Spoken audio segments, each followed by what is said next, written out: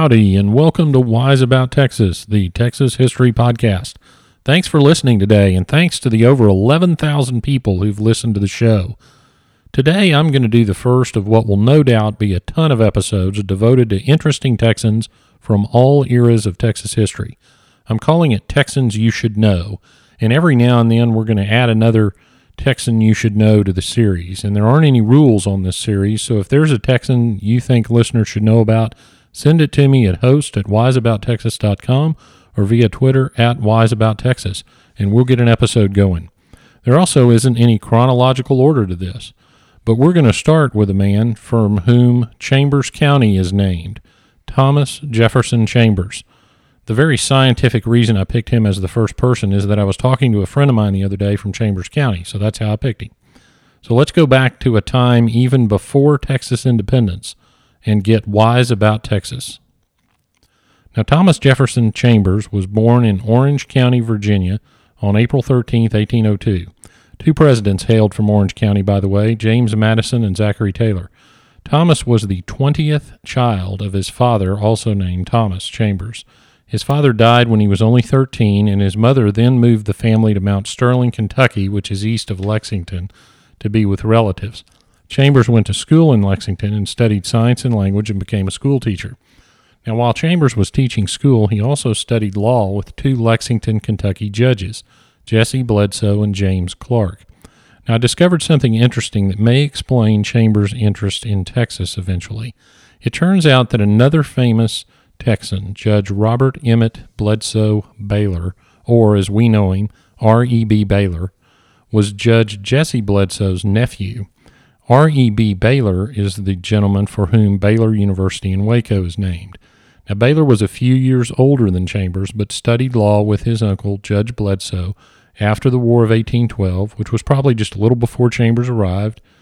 And Judge Bledsoe went on to serve in many offices in Kentucky and was a U.S. Senator during the War of 1812. It also turns out that he later immigrated to Texas in 1836. He had begun work on a history of Texas, and that would have been the first history of Texas, but he died in May 1836 in Nacogdoches. But I found that connection to Thomas Chambers interesting, and once again we see how the folks in early Texas had so many connections with each other. Now, the other judge that Chambers studied with, Judge James Clark, was probably responsible for Chambers leaving Kentucky. In response to the Panic of 1819, which was an economic crisis in the U.S., Kentucky passed a law that provided a moratorium on debt repayments. Well, that was good news for Thomas Chambers because he was in debt at the time. Judge Clark, though, declared that law unconstitutional, so Chambers was once again liable for his debt payments. So Chambers did what many great figures of Texas history have done when faced with a debt in their home state. He left. Judge Clark, by the way, was almost impeached for that decision, making all those debtors liable again, but he later went on to serve as governor of Kentucky, so that's a testament to political resilience. Anyway, Chambers headed for Alabama. Now, while Chambers was in Alabama, he was sponsored into the Alabama Bar Association by none other than the Chief Justice of the Alabama Supreme Court, who at that time was Abner Lipscomb. And here is another Texas connection for Chambers. Lipscomb had served not only as Chief Justice, but was also a trustee of the University of Alabama, which had given Lipscomb an honorary law degree, so roll tide. Lipscomb would later come to Texas and become a justice on the Texas Supreme Court, and we are going to run into him again in a few minutes. So Chambers had made some good friends everywhere he went. In 1826, Chambers decided to move to Mexico. So he sailed to Veracruz and proceeded on to Mexico City. He boarded with a Mexican family and learned the culture, learned the customs, learned to speak Spanish, and he made a living in Mexico as a translator and teaching English. And once again, he made powerful friends. Chambers eventually moved north to Saltillo, Mexico, and became a certified surveyor. Not only that, he was named the Surveyor General of Texas in 1829. Now remember that Texas in 1829 was part of the Mexican state of Coahuila y Tejas, and there had been some settlement by that time, but not all the colonists had proper titles. The land commissioner for Texas at the time was named Juan Padilla. So Juan Padilla and Thomas Chambers were charged with locating the lands and issuing deeds to the Texas settlers. Well, Chambers wasted no time getting to work. He and Padilla went to Nacogdoches and started surveying. Now, Padilla was a friend of Stephen F. Austin, and he supported the Anglo-colonization of Texas.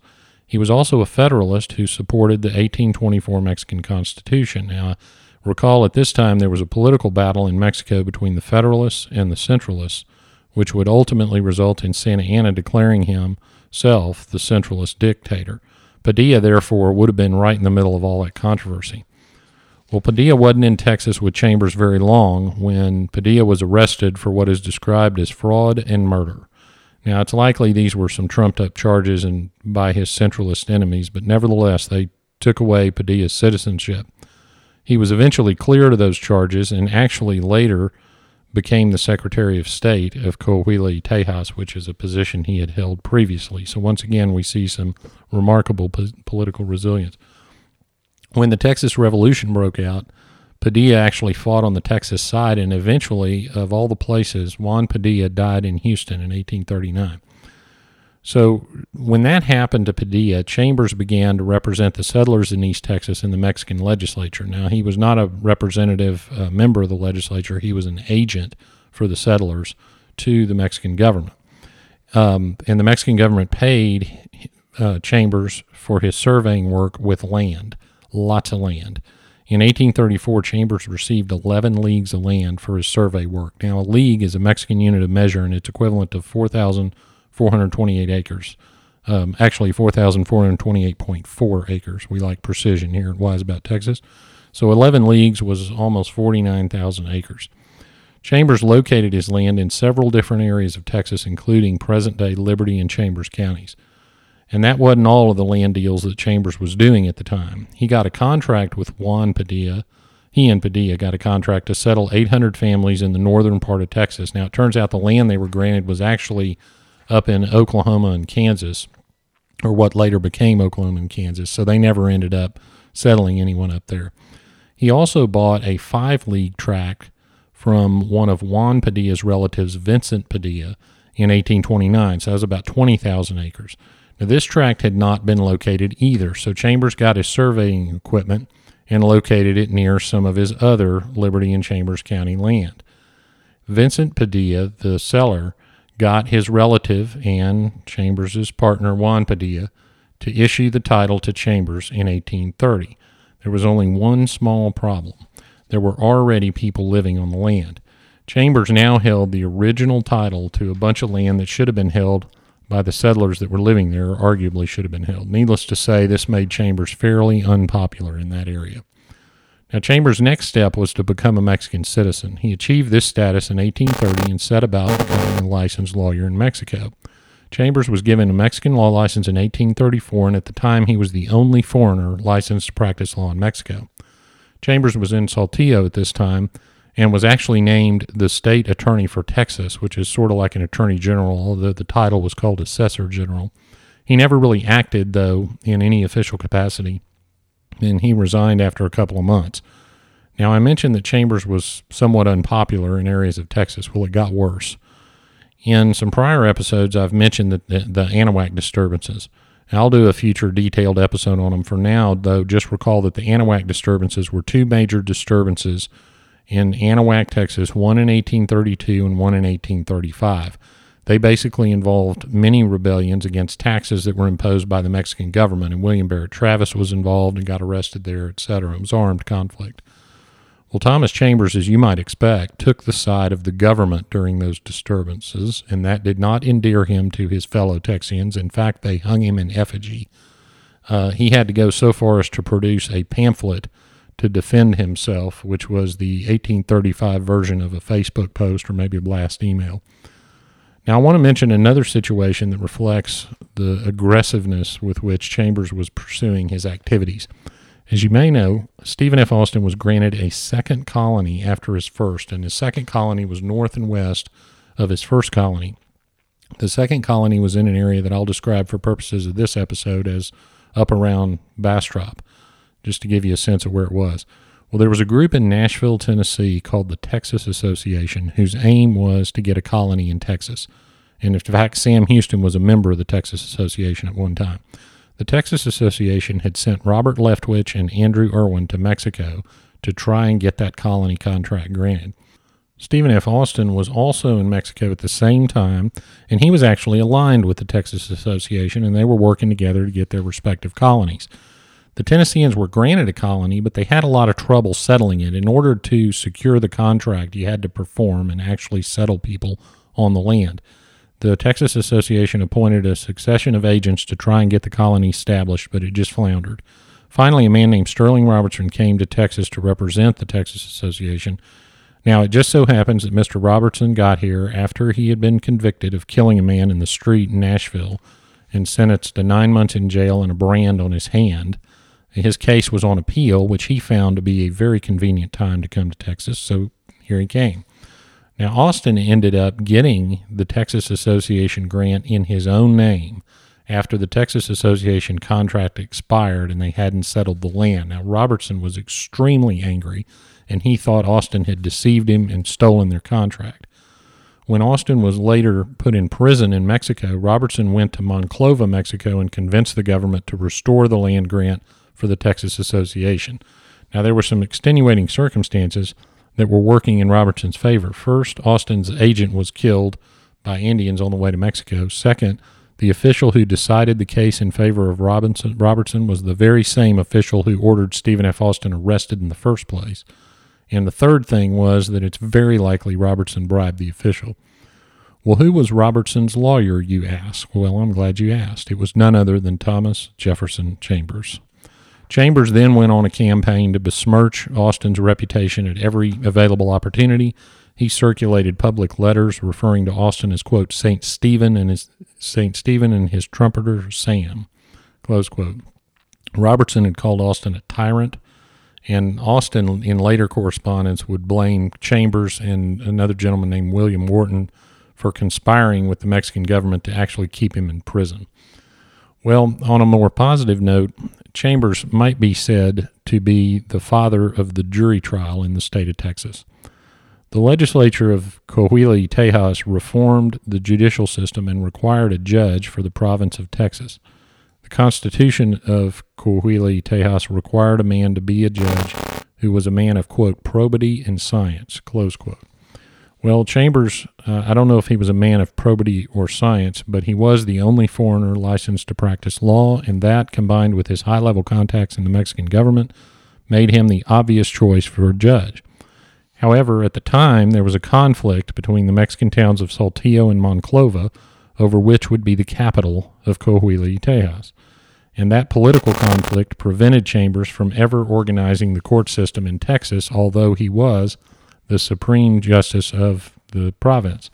He never even presided over a court. He did, however, manage to get a government decree that we now call that Chambers Jury Law. And this Chambers Jury Law was enacted in 1834, and it modified the Mexican jury system to make it look more like the United States. It was the advent of the 12-person jury in Texas. Juries were provided in both civil cases and criminal cases under the Chambers Law, and an 8-person majority was required to reach a verdict.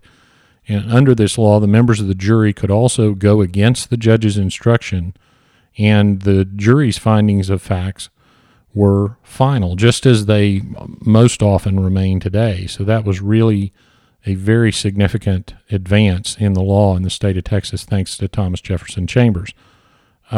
Jurors also, this is interesting, jurors could issue a written opinion, almost like an appellate court. If an individual juror didn't agree with the verdict, they could issue a written opinion. So that was a very interesting law and a very significant development in the Texas legal system. Well, unfortunately, the politics in Mexico got worse. The Mexican cities of Monclova and Saltillo were still competing, and it resulted in armed conflict. Chambers issued a broadside at one point calling for a meeting. Now, this was about a year before the siege of Béjar, and he called for a meeting to discuss the Mexican problems and even consider forming a provisional government. And this was one of the early discussions by anyone of revolution. I might also mention that though Chambers never held court, he did not hesitate to accept payment for being a judge, and he accepted his salary in the form of land. Chambers claimed 30 leagues of land as his salary, over 120,000 acres. Now, once again, the surveyor Chambers located some of that land in areas already subject to earlier claims. but he wasn't able to locate all his 30 leagues before the Texas Revolution broke out. Now, Chambers was in an interesting spot when the war began. Having been closely connected to the Mexican government, in fact, he was part of the Mexican government, he was viewed by extreme caution by his fellow Texans.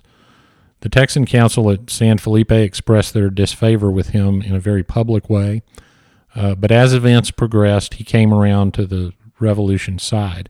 Chambers approached that provisional Texan Council and asked it to make him a major general in the Army in exchange for raising 1,145 volunteers from the United States. He said he would go to the United States to recruit the men and have them back in Texas ready to fight by May 15th, 1836. This was January when he came to the council.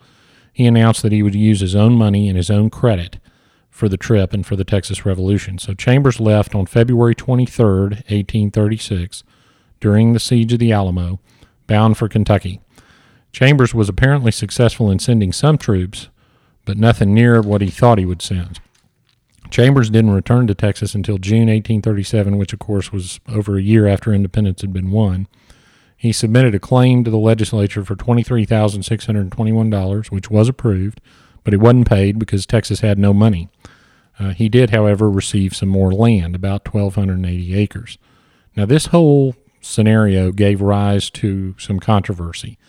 Now, by this time, Chambers was already a polarizing figure in Texas, and presumably to bolster his reputation and no doubt to bolster his claims before the legislature, Chambers provided an extensive report that was published in the Telegraph and Texas Register, which was the main newspaper, in July 1837.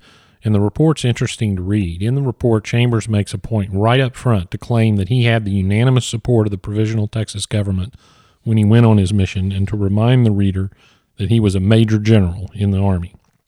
Chambers went on to lament that the news of the Alamo and Goliad had reached the Deep South, and nobody was really in the mood to help Texas when Chambers went over there.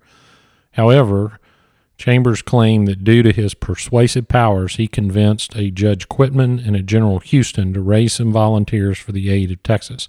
He was writing about John Quitman. Quitman had already been in contact with Sam Houston, though, before the war, and was raising volunteers for Texas.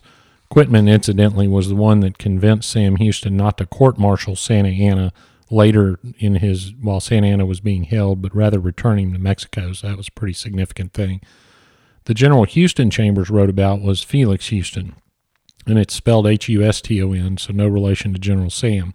Felix Houston had actually presided over a meeting concerning Texas as early as July 1835, and he also came to Texas's aid. Now, Chambers also claims to have asked the Provisional Texas government for help and the power to more effectively discharge his duties, but never got an answer. He reports that he heard of the victory of San Jacinto, but that the news was over a month old when he heard it, and he wasn't able to convince anyone to help Texas until the news was confirmed. He goes on to take a swipe at David Burnett, alleging that Chambers had a whole division ready to report for duty in Texas, but Burnett issued a proclamation when he was president that the Tobys of New Orleans were the only authorized agents for Texas, and that was a direct slam at Chambers. Chambers stated that the Tobys were widely known by everyone to be insolvent, and Burnett's proclamation destroyed the credit of the Republic, disgraced Chambers and the other people working with him, and generally screwed up the whole deal. Well, Chambers reported that he managed, despite all of this hardship, to provide over 1,900 men for the Texas cause, and he concludes his report by saying that his was the second major general commission issued, the first being to Sam Houston, and Chambers points out that since Houston was now the president of the Republic, the overall command of the military should fall to him, and he awaited Sam Houston's instructions along those lines. Well, Chambers' report took up most of the front page of the Telegraph, and Burnett did not take it lying down. In August 1837, the Telegraph printed Burnett's response. It was equally lengthy, and Burnett pulled absolutely no punches. Burnett criticized Chambers by pointing out that Chambers' report calls for Burnett to explain himself, and that call was, quote, entirely peremptory and categorical and partakes too much of a certain little spirit that is eminently characteristic of its author to entitle it to notice. Now, that was a pretty strong slam in 1837. Burnett piles on by saying that Congress held jurisdiction over Chambers' mission and to have to respond to what Burnett calls, quote, every disappointed aspirant or petty intriguer, close quote, would render Texas no better than what Burnett referred to as the, quote, unstable, revolutionary, and wretched Mexico, close quote. Burnett argued that when Chambers supposedly received his commission in January 1836, Texas was actually still a Mexican state, and therefore Chambers was actually a Mexican officer. And if he wasn't, then he had no nationality whatsoever. Burnett pointed out that everything changed on March 2nd when Texas actually declared independence. And then he went on to argue that all Chambers did under his Mexican commission was to flee Texas for the United States, and Burnett was not so subtly implying that Chambers ran away from the fight, which would be a huge slam on Chambers' honor. Burnett then states that Chambers did nothing to earn any money and didn't even fulfill his commission, whatever that commission was supposed to be. He alleges that Chambers never communicated with the government during the Revolution. And Burnett then proceeded to get real personal by saying that comparing Chambers to Lorenzo de Zavala, Mirabeau Lamar, and others, if they are found wanting compared to Chambers, then the world is upside down. And he really sticks it to Chambers by quoting a poet named Edward Young that, quote, pygmies are pygmies though perched on Alps, close quote. And he said that Chambers' belittling of others, mainly Burnett, of course, is a peculiar vanity, and that Burnett feels sorry for him because he looks ridiculous. So it was a very, very strong and personal response from former President Burnett. Burnett also went back a few years to remind the readers that Chambers was appointed Chief Judge of Texas and that everyone in San Felipe, where Chambers was best known, did not approve of the appointment. He mentioned how Chambers made himself a uniform of white sash with golden tassels to signify his office, and Burnett said he was surprised that he didn't do the same when he was made a general. I can assure you, if you go back and read those 1837 reports, that David Burnett did not like Thomas Chambers. But why was that? Well, here's a little fact I haven't mentioned yet. Back when Chambers was appointed as the Chief Judge of Texas by the Mexican government, there was someone else who really wanted that spot, none other than David Burnett. The government picked Chambers. No doubt he was much better connected and certainly a Mexican citizen for a longer time, and I'm sure Burnett was none too pleased. Remember, Burnett had a land contract for a colony too, so he was a business competitor of Chambers before the Texas Revolution was ever born. Now, Burnett did receive another minor judicial position, and he wanted to be paid in land, as he put it, just like Chambers was. So that feud had no doubt been long-running and played itself out in the newspaper. In the summer of 1837, I think the Telegraph and Texas Register hosted the Twitter war of its time. Well, Burnett had stepped into one of the most difficult political and military situations in history when he took over as the provisional president, and he made a lot of enemies. No doubt Chambers had an outsized personality, and must have been quite a salesman, but there's no doubt that Chambers helped the Texas effort. Anyway, that feud was serious and very, very public. Well, Chambers came back to Texas in 1837. He ran for the Texas Senate but got beat, so he moved to his house near Anahuac. He changed the name of the town to Chambersia. That's Chambersia, Chambersia, after himself, of course, and began selling town lots, which did not please the other people already living in the area, some on the land that he was now offering for sale. Chambers needed to raise some money because he must have found himself in a very common situation for Texans through the years, and that is owning lots of land but needing some cash. So he traveled to the United States to raise money by attempting to sell some of his extensive land holdings, and he returned to Texas in 1842. Now, an interesting thing had happened in his absence. The sheriff, and it was part of Liberty County back then, but the sheriff had sold Chambers' homestead for back taxes, and the land had been purchased by a man named John O'Brien. And in 1842, there's an advertisement in the paper under the headline, quote, Anahuac itself again, close quote. And O'Brien cautions anyone in that advertisement from buying any of the 4 leagues of land that he now owns from anyone but him, and that anyone with a claim on the land could apply to O'Brien for a deed. Well, that obviously was not going to work for Chambers. So Chambers filed a lawsuit against O'Brien, and the jury ruled against Chambers. So Chambers appealed in a couple of different ways. First, he filed the customary legal appeal, and I'll tell you about that in a minute. But he also filed that uniquely Texas appeal. One day he hid in the bushes near O'Brien's house, and when O'Brien was in his doorway, Chambers shot him dead. Now, a newspaper account of the incident did not print Chambers' name, but it did point out that some residents of Anahuac attributed O'Brien's murder to a person of high rank in the county.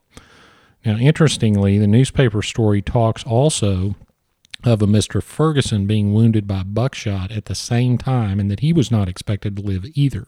Now, this is curious because if O'Brien was indeed killed with a rifle, someone else had to have fired to hit his companion with buckshot, because buckshot would have been in a shotgun. So any enterprising listeners out there, if you've got any research or insight into the mystery of Mr. Ferguson, please tweet me at WiseAboutTexas, and let's get to the bottom of it.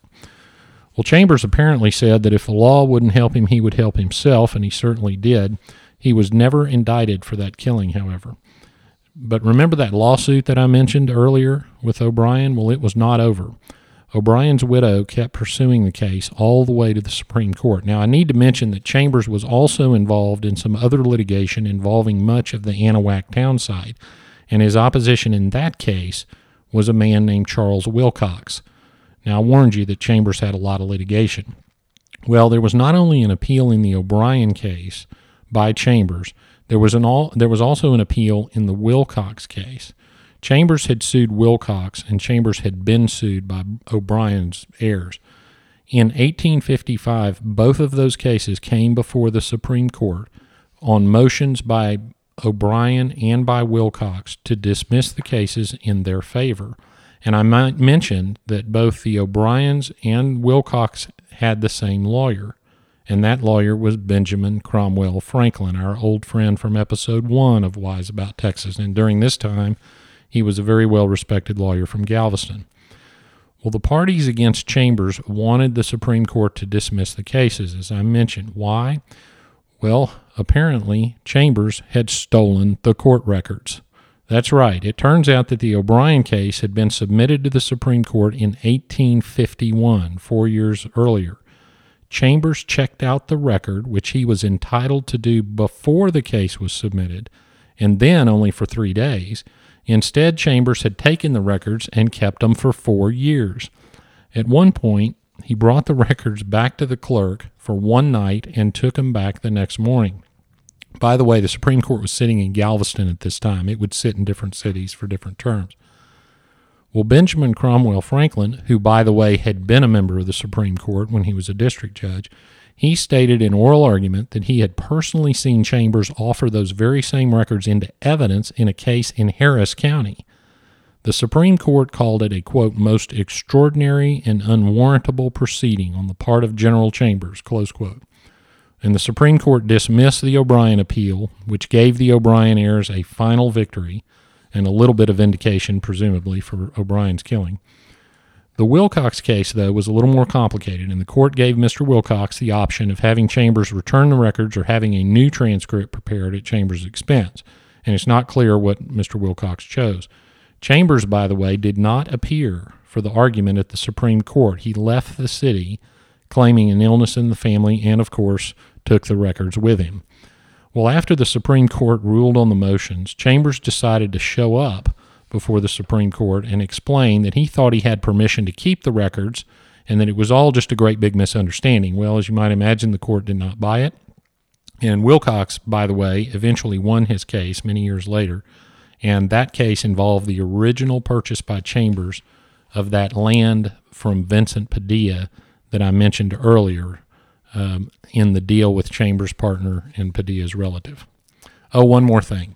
Guess who was a justice on the Supreme Court that ruled, the Texas Supreme Court that ruled against Chambers? None other than his old mentor from Alabama, Abner Lipscomb. So I guess Lipscomb hadn't taught Chambers the old court record removal tactic because he did not approve of it. Well, soon after, Texas enters the United States, and after Texas entered the United States, Chambers decided to re-enter politics. He lost another run for the legislature, and Chambers made a total of 4 unsuccessful runs for governor. In the meantime, he had built a large working plantation at Chambersia, which, of course, now, thanks to O'Brien, was Anahuac again. And according to some of the children of the slaves that worked on the plantation, it was quite the enterprise. The general had fine horses, pure-blooded bulls. They said that gathering 100 eggs a day from all the various chickens and turkeys and fowl were not uncommon. The garden was very productive, and life was good. Well, and the Chambers house had some interesting features. It was built of pine and cypress, and there was a Texas 5-point star in a dormer window at the top. Now, you see those metal stars all over the place on people's houses, barns, and such nowadays, but I'm declaring that Thomas Chambers had the first one. Another interesting thing about the house was this long winding staircase on the outside from the lower gallery to the upper gallery, and it's fairly unusual, and I think it's the only staircase in the house. I'll mention that Chambers allowed a Confederate battery on his land in order to protect Trinity Bay. He named it, of course, Fort Chambersia. Chambers tried to raise a command for the Confederate Army but was unsuccessful, so he went to Richmond, the capital of the Confederacy, and asked to be put in command of the Texas coastal defenses, but he couldn't swing that either. So he returned to Texas in 1863. Now, back in 1851, Chambers had gotten married for the second time, and he had 2 daughters, one from a prior marriage and a daughter with his new wife, Annie, whose name was Stella. On March 15th, 1865, the family had gathered in the upstairs parlor of the house in Anahuac. Chambers sat with little baby Stella in his lap when suddenly a shot rang out. The bullet hit General Chambers in the chest and reportedly lodged in the chest of a portrait of him hanging on the wall behind him. Stella, thank goodness, was unhurt, but General Chambers was dead. And nobody was ever arrested for the murder, but it's thought that Charles Wilcox's son, Albert, was responsible for the killing. After the general's death, though, Chambers' widow sold the house to guess who? Charles Wilcox. Well, one last bit of trivia. The longest-running land dispute in Texas history was a case involving a title dispute over the location of the state capitol. That case was finally settled in 1925 with the legislature paying $20,000 to the heirs of the man who claimed he owned Texas's Capitol Hill, General Thomas Jefferson Chambers. Well, was General Chambers a good guy or not? Well, that's never an easy question, especially in early Texas. It's clear that he loved Texas, and he was very involved in Texas independence. He appeared to have great business sense and a real nose for an opportunity. He was a master networker before any of us knew what networking was, and was probably one of the most well-known citizens of old Texas. He had his enemies, and he didn't always end up friendly with those with whom he did business, but that's not all that unusual. But no matter what, General Thomas Jefferson Chambers was certainly a Texan that you should know. Well, now we come to the part of the show called Getting There, where I tell you how to visit a couple of the places I mentioned in the episode. The part of that Thomas Jefferson Chambers house still stands in Anahuac. It's on the corner of Washington Avenue and Cummings Street, so head over to Anahuac and check it out. It's actually a piece of the original house. The original house was much bigger. You will love the folks in Chambers County, and there's a ton of historic sites to visit around there. South of the Chambers house, down Washington Avenue on the bay, is a large park, and it encompasses the site of Fort Anahuac and the site of the Anahuac disturbances. So go over there and picture yourself protesting your taxes, and you'll be in the spirit of the Anahuac disturbances. Now, back up on I-10, at exit 807 north of Anahuac is the Wallaceville Heritage Park and the Chambers County Museum. I believe the gun that supposedly killed General Chambers is in that museum, so pay a visit. It's a great place. So head down to Chambers County and spend a day enjoying some great Texas history. And that wraps up this episode of Wise About Texas. Folks, as I mentioned in the first part of the episode, there are over 11,000 people who've listened to this podcast, and I am really enjoying producing it and talking about it. I'm giving a lot of speeches in connection with the podcast, telling stories of Texas history. If you've got a group anywhere in the state and you would like a speaker, be sure and let me know. You can email me at host@wiseabouttexas.com. We're on Facebook, Wise About Texas. I hope you'll like that page and share it. And follow the show on Twitter at Wise About Texas. We're also on Instagram at Wise About Texas, and I'll try to keep up a little better with that, posting some interesting pictures of Texas history. I'd love to hear your suggestions for episodes, so let me know what your favorite Texas history stories are, and we'll give them a look. Also, go check out the show Patreon page at www.patreon.com/wiseabouttexas and consider supporting the show financially. There are some interesting rewards up there for the supporters. Well, I hope you enjoyed getting to know General Thomas Jefferson Chambers, and until next time, God bless Texas, and we'll see you down the road.